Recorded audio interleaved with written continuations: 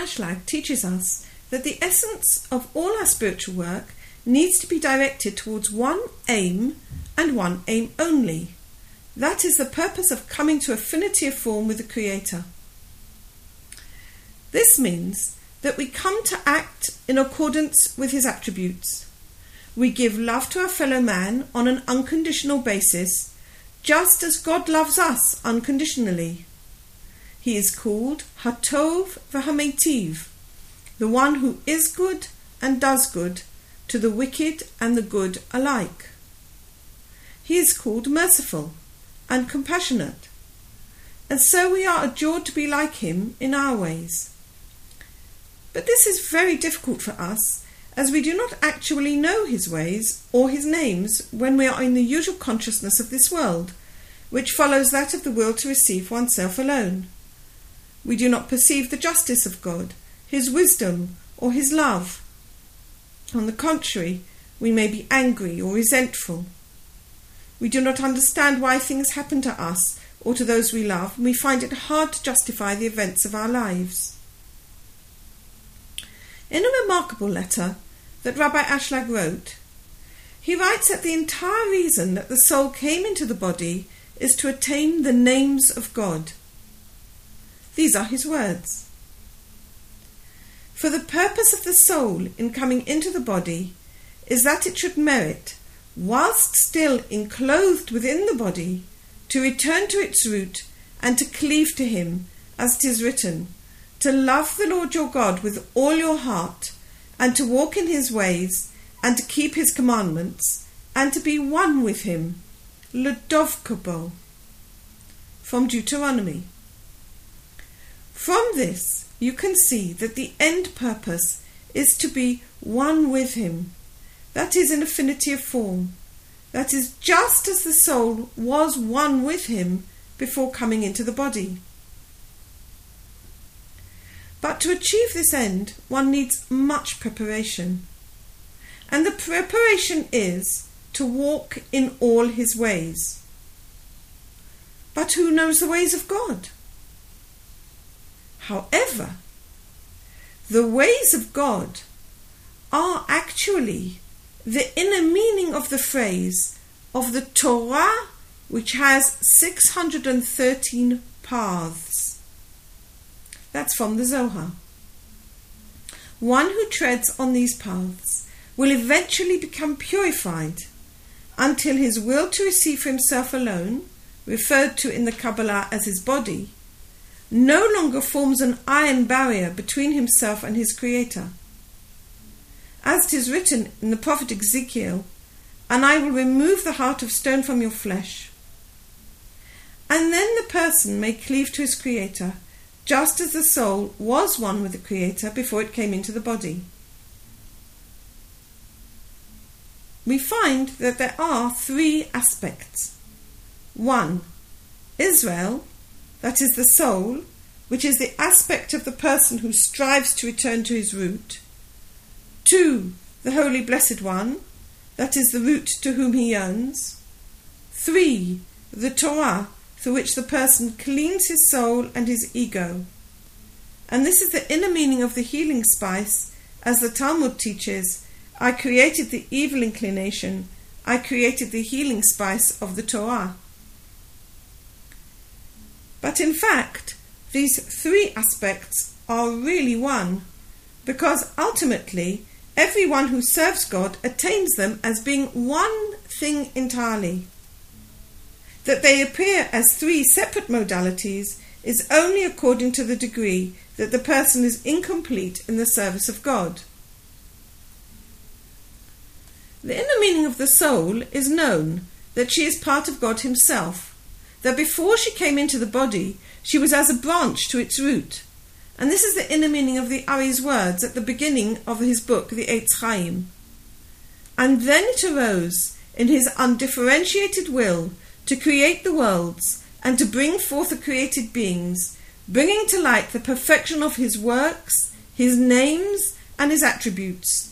For this was the reason for the creation of the worlds. So God created the worlds because it was his will to reveal his holy names, that he is merciful, and gracious, and so forth. And that if there were no created beings, there would be no one who would have mercy on them. And these are very deep matters. However, the entire Torah comprises the names of the Holy Blessed One. The sages have taught that this is the inner meaning of attainment, that what one does not attain, one cannot know by name. So these holy names are the reward of the soul, that against its will comes into the body. However, it is through the means of the body that it is able to attain the names of the Holy Blessed One, and according to her attainment, so is her stature. Now you can understand the reward of the souls. The soul, before she came into the body, was the aspect of a small point.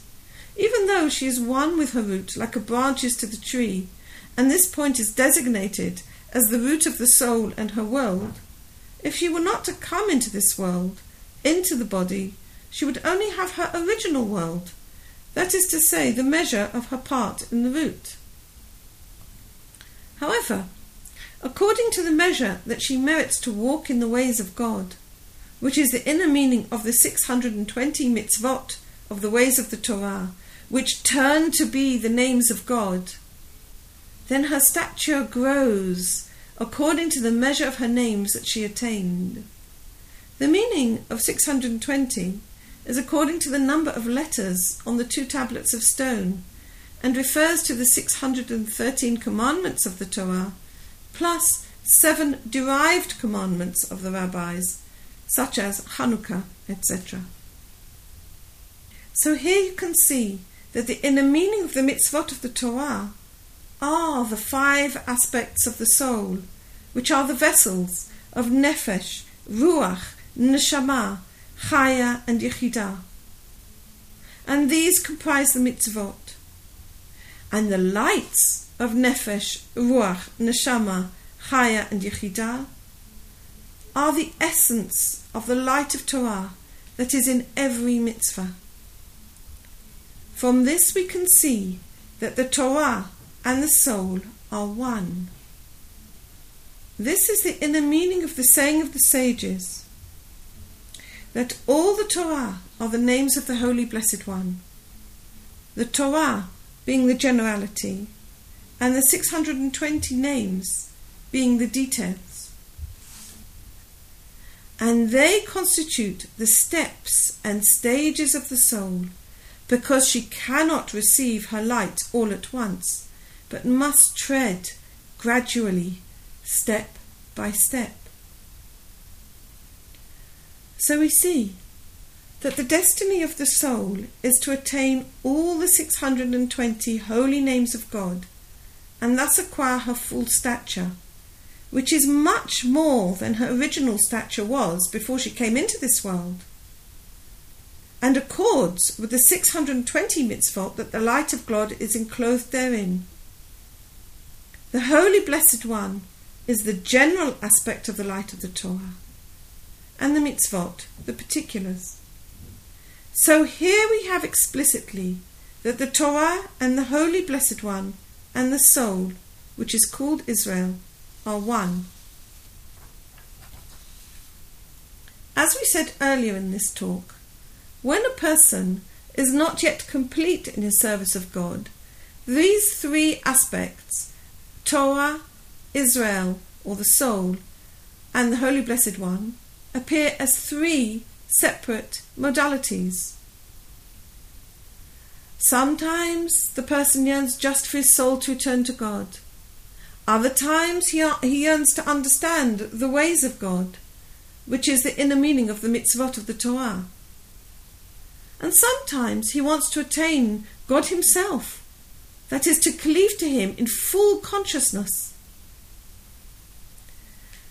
So the person who truly wants to go on the right path, to attain dveikut, that is unity with God, should check himself continually and ensure that he's paying equal attention to all 3 aspects, and not paying more attention to one more than the others. If he were to do so, he would stray from the true path. However, the best advice is to stick to the middle path, and that is to yearn for the commands of the Lord, because if he does not know what are the ways of God, how can he serve him? This path of fulfilling the mitzvot is the surest path, as 'tis the middle line amongst all three aspects. And this is the inner meaning of the phrase, open for me one pathway of repentance, just like the point of a needle, and I will open for you an opening that carts and wagons can enter. The opening of the needle is not for going in and going out, but to bring in the needle for sowing and work. In similar way, you should yearn for the command of the Lord, for the mitzvot of God, to serve his work. And then he will open for us a hallway, as is explicit in the scripture. And however, as I live, then the glory of God shall fill the whole world.